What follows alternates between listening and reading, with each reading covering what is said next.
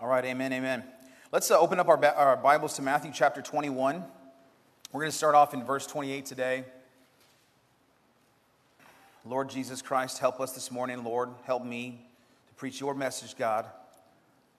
Help us, Lord, with ears to hear, Lord, eyes to see the truth, hearts open to your word. In Jesus' name, amen.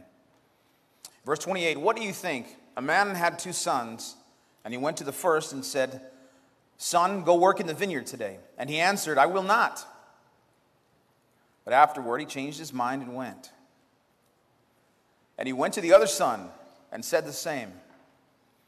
And he answered, I go, sir, but did not go. Now which of the two did the will of his father? And they said, the first. And Jesus said to them, truly I say to you, the tax collectors and the prostitutes go into the kingdom of God before you. For John came to you in the way of righteousness, and you did not believe him. But the tax collectors and the prostitutes believed him. And even when you saw it, you did not afterward change your minds and believe him. Amen. Now, important to point out, there are 2 sons represented here in this parable. And I want you to remember that a parable is a story, right? It's a story. It's laid alongside of a truth in order for that truth to be revealed to those people who are listening to it. So a parable a story laid alongside, or an illustration laid alongside a truth, so that truth could be communicated. And this is Jesus' preferred teaching method. And so he's been teaching in parables for a while now. These 2 sons, with the same father, both given the same task, and one answers better than the other, doesn't he? One says, I will, right? He says, I do, sir. The other one says, I'm not going to go. So one answers better than the other one, but then the other one does better, right? One answers better, one does better. Two sons, same father, one answers better, one does better. And this is what we see here. Now, this parable teaches us, or shows us, or asks us really, who's doing what the Father wants him to do? This is what this parable is asking. This is what Jesus is asking those people who were listening to him. Who's doing what the Father wants him to do, and what does this mean for the kingdom of God and the lives of the 2 sons? Now, this is the gist of it, and then we are hit with a rebuke and a condemnation from Jesus towards the Pharisees, along with the promise of hope and a future with God for those who come to him. Namely, he says, the tax collectors and prostitutes, they did believe in him. They did believe John's message. They're going to go into the kingdom before you. Now, what we really see here, represented in these 2 sons, are 2 sets of people represented. 2 sets of people. One set of people are those who find themselves on the outside looking in. And the other set are those who always see themselves on the inside looking out, thinking that they've got it all figured out. What we find out is that those who find themselves on the outside looking in, though they think that's how they are, that they've been living their life like that, right? The tax collectors, the prostitutes, those whose life is entrenched in sin, who are without God, without hope, they find themselves on the outside looking in. But what we see in those is though they find themselves on the outside looking in, there's something going on in their hearts that's not going on those people who think that they're on the inside looking out. Now, the first ones who are on the outside looking in, those they're those people who've done things that they aren't proud of. They have no confidence, and all they're seeking in the world hasn't produced anything of any kind of real value. All they're seeking out in the world, all they're going to the world for answers, the tax collectors, the prostitutes, right? Every single person who's entrenched in sin, all of their attempts at finding answers in the world are vain attempts, because they find out that all they're seeking hasn't produced anything of any kind of real value in life. They don't have experience with success. They don't have experience with right living. They're constantly looked at with disdain, even from the world. And Jesus uses prostitutes and tax collectors to illustrate and push his parable deep into the hearts of the people that are there listening at that moment. And then also, by extension, he uses that example to press it into our hearts, doesn't he? 2,000 years later, over 2,000 years later. Now, when they're asked to complete a task, they may answer you the right way, or they letting you know, or they might answer you the right way, letting you know that they won't be there to do what you've asked. They may lack interest initially, think that the task is too tough, but then after thinking about it, they carry out the task because they are able to learn from the mistakes that they've made in their life. In this parable, the task is going out to work in the vineyard, and Jesus is speaking to them about work in the kingdom of God. I want you to see that. Asking them to go out into the vineyard, that's gospel work. That's kingdom work. Now, for those who love God, who are called according to his purposes, we have a tugging on our hearts. A tugging on our hearts spiritually once we hear from God and once we're called by God on what he wants us to do in our lives. We feel that tug, those who love God. And this tugging gets strong and it goes deep and it's calling us to a better way. And I hope that you can see that when you are encountered with the command of God or God's call on your life to go out and do something for him, that he's calling you to a better way. He's always calling us to a better way, his way, the way of Jesus Christ. And we crave this work, those of us in Christ. In Christ, we delight in this work. We delight in this work just as the psalmist said, David said, right? That he delights in the command of God. He delights in the law of the Lord. And we also know that the law of God now, for those in Christ, is written on our hearts, don't we? The law of God is on our hearts. But at the beginning, before we know God, like these tax collectors and prostitutes, we won't heed the call. We won't yearn for the work of the kingdom. We won't yearn to hear from God and be sent out on a task. We will undoubtedly say no. I know that was true for me in my life. I said no over and over and over again from when I was a child until I finally gave my life to Christ. Any of y'all say no at any point in your life to God when he asks you to do something? You know God's asking you to do something and still you're like, I don't know about that. I don't feel comfortable with it. Not right now. I'm not ready for that yet. You say no, no matter what the reason is, no matter what the excuse is that we give to God or the excuse that we give to ourselves to justify our position before God. The fact remains, we say no. And this is our story. The flat-out uncertainty of life for some will make them feel that life is passing them by, that they can't get ahead, they've messed up too much, that they've been too bad, that if there is a God, if there is a God somewhere, and no matter how good that God may be, if there is a God, he's not going to accept them in because of how bad they've been. But these desperate times can lead those who are desperate to look outside of themselves for answers. Desperation will cause them to seek something else that they've never sought for answers, to seek answers somewhere else, somewhere they've never sought them before. And this is their opportunity to knock on the door of the Lord. I know this was true for me. So they won't start out looking specifically for God, and they may not come the first time that they've been invited. They may never commit to come to church. They may never pray with you when you ask them, can I pray with you? They may say, no, I don't need that prayer right now. No, I don't want to go into that church, man. Lightning going to strike me when I get in. Anybody ever heard that one before? No. They don't want me there. Dressed like this? Come on, baby. Come in. We don't care what you look like. We want you here. We don't care who you are. We want you here. We don't care what you've done. We want you here because we want you with God. With God. With God. But then out of the blue, or through continued effort on your part, because it takes effort sometimes, doesn't it? When you're preaching the gospel to somebody, for that gospel to take hold, it takes time. It takes continued effort. It takes that vineyard work. Go out and work in the vineyard today. That's gospel work. That's kingdom work. It takes continued effort, and sometimes they'll show up. They will show up. And they are the people that Matthew Henry calls in his commentary, those who prove better than they promise. And that's the first set of people. And then there's the other set of folks. They are people who think that they've got it all figured out, that they've done enough, that they have it all squared away, and this pride will blind them into thinking that they're better off than they really are. They will be people that say one thing and do another. People that act one way in church, but behind the scenes are vipers, right? The wolves in sheep's clothing, those who backbite, those who talk amongst themselves with other people, anybody who will listen about other folks. This pride will blind them into thinking again that they're better off than they are. And these people are people that promise more than they're willing to deliver. And these are people that Matthew Henry calls in his commentary, those who promise better than they prove. So there are those who prove better than they promise, and those who promise better than they prove. They give lip service to God while ignoring him with their lives. Now, both people are people who deal with uncertainty, but they are people who deal with it in an entirely different way. And I want to speak a little bit about uncertainty in life.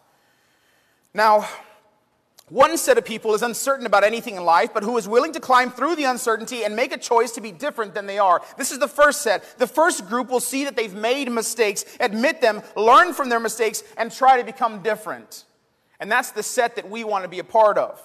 Now, the second group is quite different. They won't see their mistakes. They think that they're doing it right all the while, and that they aren't as bad as the other people.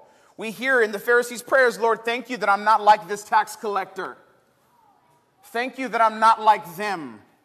Thank you I'm not like them. I don't know. Are you any better than they are? Who said? You said? Whose standard?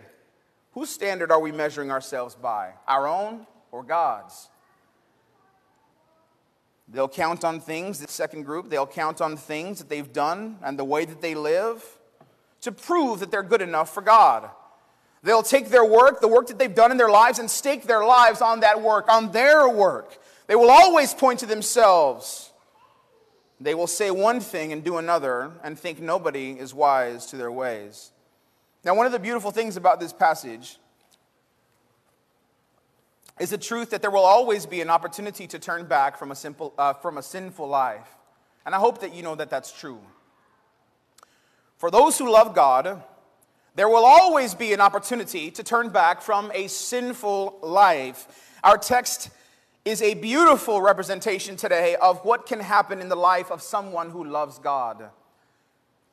This is just what can happen in the life of someone who loves God. But for a time, in the lives of those who say no at first, there will be a great deal of uncertainty that they deal with. For tax collectors, for prostitutes, anyone who's living the life of sin, they live a life far from God. They depend solely on their wits and on their bodies to get by in life.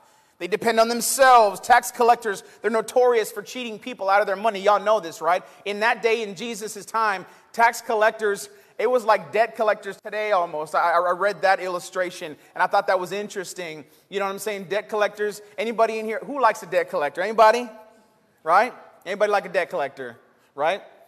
No, they get on the phone with you, threaten you. Not that I've ever been called by one. You know what I'm saying? I don't know this, but listen.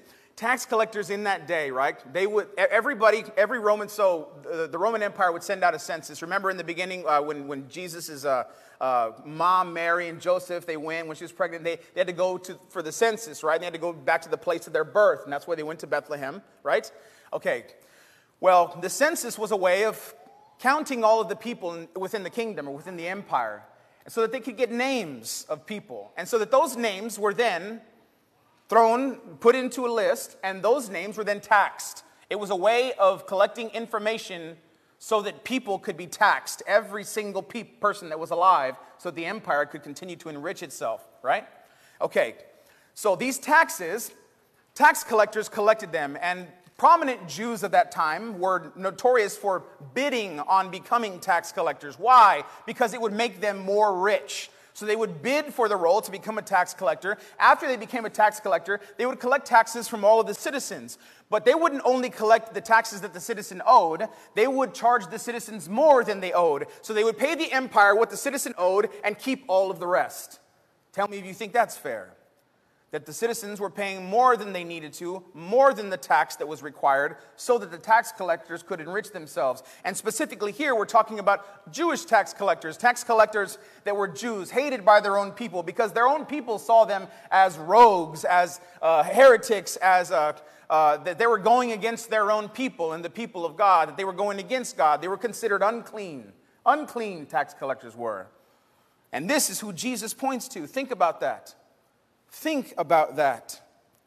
And so not only were people afraid of the empire for not paying taxes, but they were afraid of the tax collectors, because then the tax collectors would have this group of goons behind them. They were armed soldiers, like an armed guard. And how would they have that? Well, they were able to pay for it. How were they able to do that? Because of all the money they collected over the taxes from the people. And then they enforced it. And the people lived in fear because of it. It's the epitome of selfishness and greed. And it's one of the reasons that Matthew's conversion was so dramatic and powerful. You remember that Matthew was a tax collector, don't you? Matthew, the disciple of Jesus Christ. His name was Levi. He was called to be with the Lord, and his name now, we know him as Matthew. He's not only a tax collector, but he was also a Jew, and so he was despised by his own people to no end. This same Matthew that we're reading the gospel of today. This is one of those tax collectors that went into the kingdom before the Pharisees. Beautiful, beautiful. And for the prostitutes, they were used, tossed to the side, seen as scum, not human. But notice that Jesus says it is they who will enter the kingdom before the Pharisees. So this is very weighty for the Pharisees. This is very important. They know he's talking to them, and they know he's talking about them. In verse 31, Matthew 21, verse 31, he says, "Which of the two did the will of his father?" And they said, "The first." And he said to them, "Truly I say to you, the tax collectors and the prostitutes go into the kingdom of God before you." Not before you, because they're going to get in, and then you're going to get in also just right after them. It's going before you. In other words, you are left behind. They have gone before. You think you've gone before them in this life, but that is not the truth. They've gone before you, and you will fall behind. Not behind in after them, just behind. They will be left behind if they don't believe in Jesus Christ. Now, both sets of people that Jesus speaks about faced a great deal of uncertainty in life because of the path that they were on. And we may not be doing the same things as these two sets of people in life, but we are all sinners and we all face the same eternal fate before coming to Jesus Christ. And I hope we know that. That we aren't, these people are not far off from us. We are the same. Before coming to Christ, we are identified and condemned because of our sin. Now, we face uncertain times here today, and the truth is that we have always faced uncertain times our entire lives. And for us now, it's not just the pandemic that we're in that's uncertain. When am I going to get to go out of my house? When stores going to be back open again, right?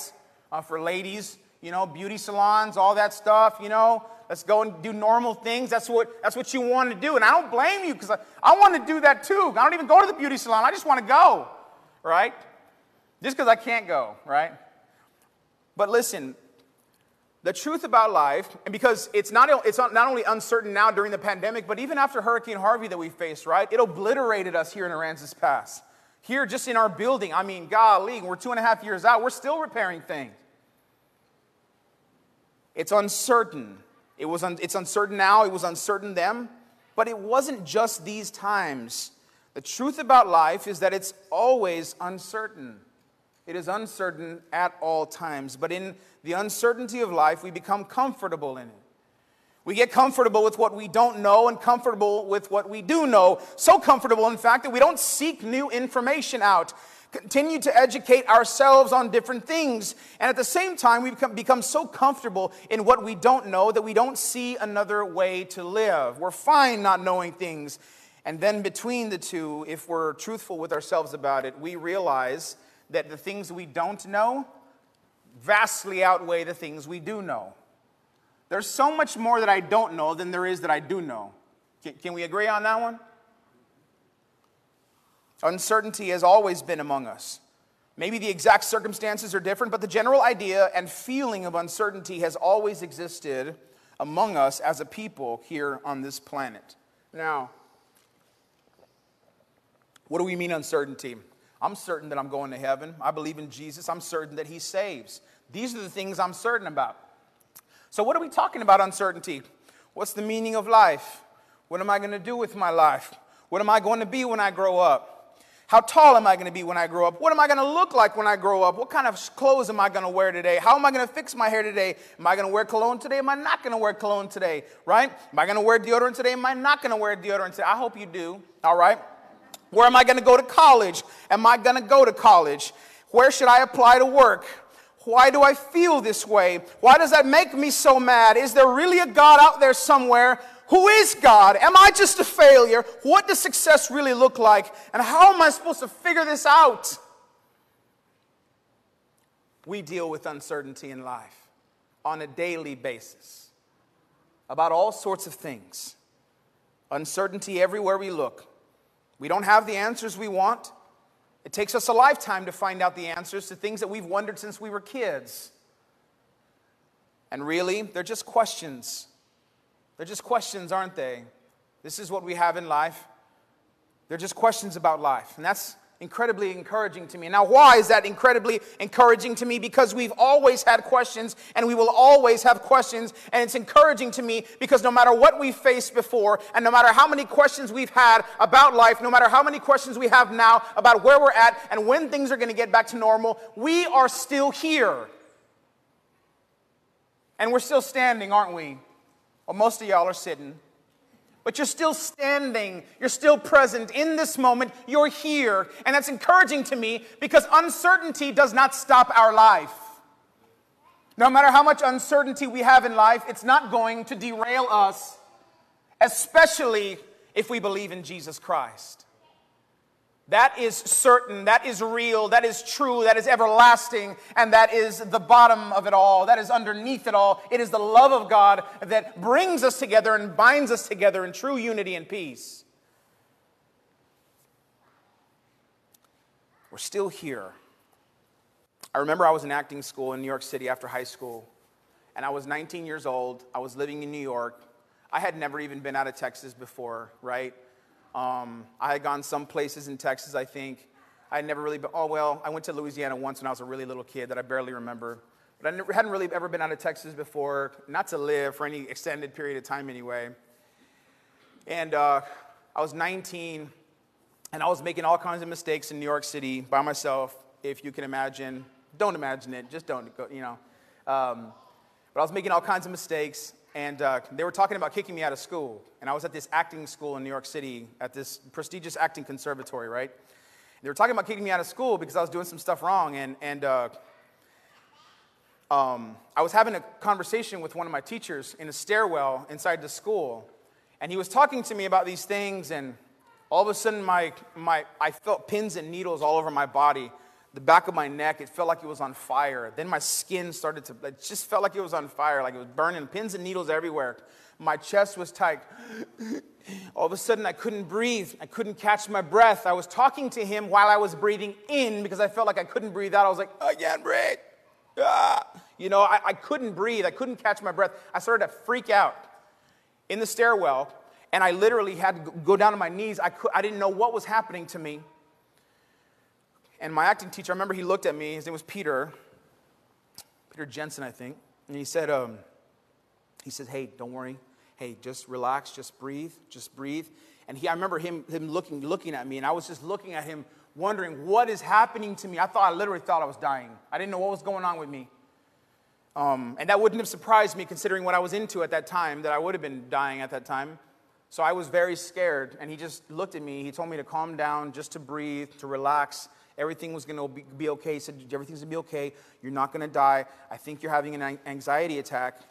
So just relax, just breathe, just calm down. It's okay. I'm here with you. I'm not going to leave. I remember being incredibly comforted by his words and incredibly comforted because his eyes stayed with me, right? He stayed with me the whole time. He was comforting with me at that time.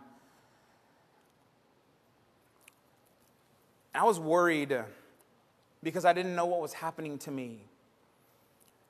I was worried about the uncertainty of that moment and what was happening to me. And I was also worried about school. If I was going to mess up and people were going to be disappointed in me. What are my parents going to say? What are they going to think? They're the ones shelling out the money for this place, right? What's everybody going to think about me? I was drowning in uncertainty. So how am I encouraged by this? How does this help me today? Well, the words of my teacher, it's going to be okay, just breathe, it's not going to kill you. This comforts me today because I know that no matter what we have to go through in life, we've gone through so much already.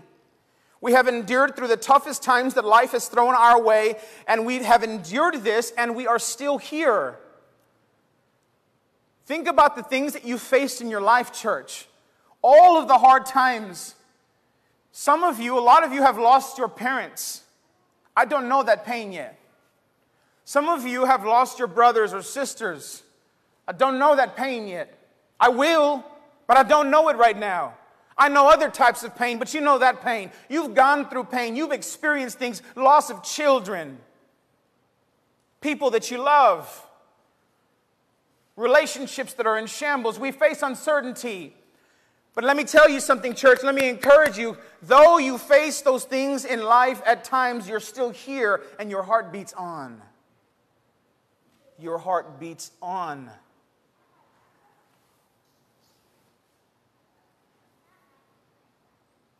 I never knew why my teacher's words were so comforting to me all those years ago, but I understand it better now. I thought I was dying, right? I thought I was having a heart attack or something. I didn't know what was going on with me. Pins and needles all over my body, couldn't breathe, chest tight, didn't know what was happening. But he basically told me not to be afraid. Where else do we hear that, church?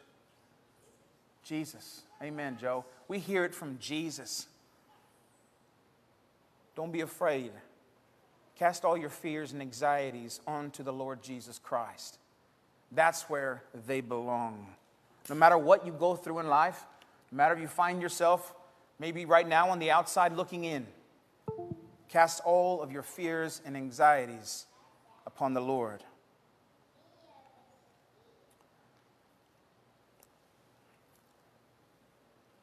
This is what the Lord tells us in the storms or the troubles of our lives today. He asks us to walk out in faith. In the midst of the storm, we don't need to wait until it passes. We can walk out on the sea in the midst of it because of who calls us to walk out onto it. We can walk out by faith because even if we begin to sink down into the sea, as the Apostle Peter did, Jesus will be right there to lift us up and bring us back to himself. We live in uncertain times, church, but uncertainty is an old acquaintance of ours, isn't it? We know it well. And though we live in uncertain times, not knowing what's coming around the corner, our Lord presses on us to come to him no matter what our lives have been like. And then he calls us to be steadfast in those times. He tells us that our present circumstances and sufferings are the things that build us up as Christians. Let me read Romans chapter 5 to you in verse 3. Romans 5. Starting in verse 3, not only that, but we rejoice in our sufferings, knowing that suffering produces endurance, and endurance produces character, and character produces hope. And hope does not put us to shame, because God's love has been poured into our hearts through the Holy Spirit who has been given to us. Now we have hope because of the suffering we face. If we let it, fear will overtake us, overwhelm us, cause us to sink back into the earth like into quicksand without a way of escape. But if we lean on the Lord and press into him through prayer and godly living, we will find ourselves on the shores of grace, giving him glory for bringing us through all these times and comforting us into the present. Because it's in the present that we find ourselves wrapped up in his grace forever, saved for eternity. The hope that we have in our future life with Christ is the hope that keeps us afloat in the turbulent times of life. Our hope in the future keeps us alive today. It keeps us hopeful. It keeps us going today. These sufferings that you now face don't have to drown you. They can be the eyes that guide you to look up and see the Lord's outstretched hand reaching for you to grab him. Let your heart look to hope during these days that you find yourself in. Now, I want you to see one final thing here. The father of these two sons, he called them to work in the vineyard. He calls them to work in the vineyard. One works, the other doesn't. Of the two sons, one is taking hold of his father and taking hold of his role as a son, and the other is denying the father by his actions. In Matthew 15, 7 through 9, Jesus tells the Pharisees in verse 7, "You hypocrites, well did Isaiah prophesy of you when he said, 'This people honors me with their lips, but their heart is far from me. In vain do they worship me, teaching as doctrines the commandments of men.'" Our opportunity in the kingdom of God is to take hold of our Father in heaven. That is our opportunity in the kingdom, to take hold of our Father in heaven. He's calling us all to the vineyard, to go with him out into the vineyard. He's calling us all to gospel work, to work out our salvation, that very salvation that has been worked into us, to work it out. He's calling us out into the vineyard, church. Will you take hold of your Father here today? Will you take his hand as he reaches out to you in the uncertainty of your life, and you're drowning, you reach out to him? Will you take hold of his hand and go out into the vineyard as he sends you out? Will you go out and will you share your testimony with your family? Share about the saving work of Jesus Christ with your family? Will you do that? Will you go out and call people to believe in Jesus so that they can be with God forever? Will you go out and share the most incredible love that God has ever given us? The ability to speak the truth about God and who he is and share his gospel with the world who needs him so desperately. Will you do that work? Will you go out into the vineyard, church, as the Father calls you out? Will your yes be on the table? Will you say, "Here I am, Lord, send me," as Isaiah did? Will you go out into the vineyard today, church? Will you do the gospel work of the kingdom of God? Will you serve the Lord in his church? Will you serve the Lord in this community? Will you serve the Lord first in your own family? Will you share the good news with them? Will you exemplify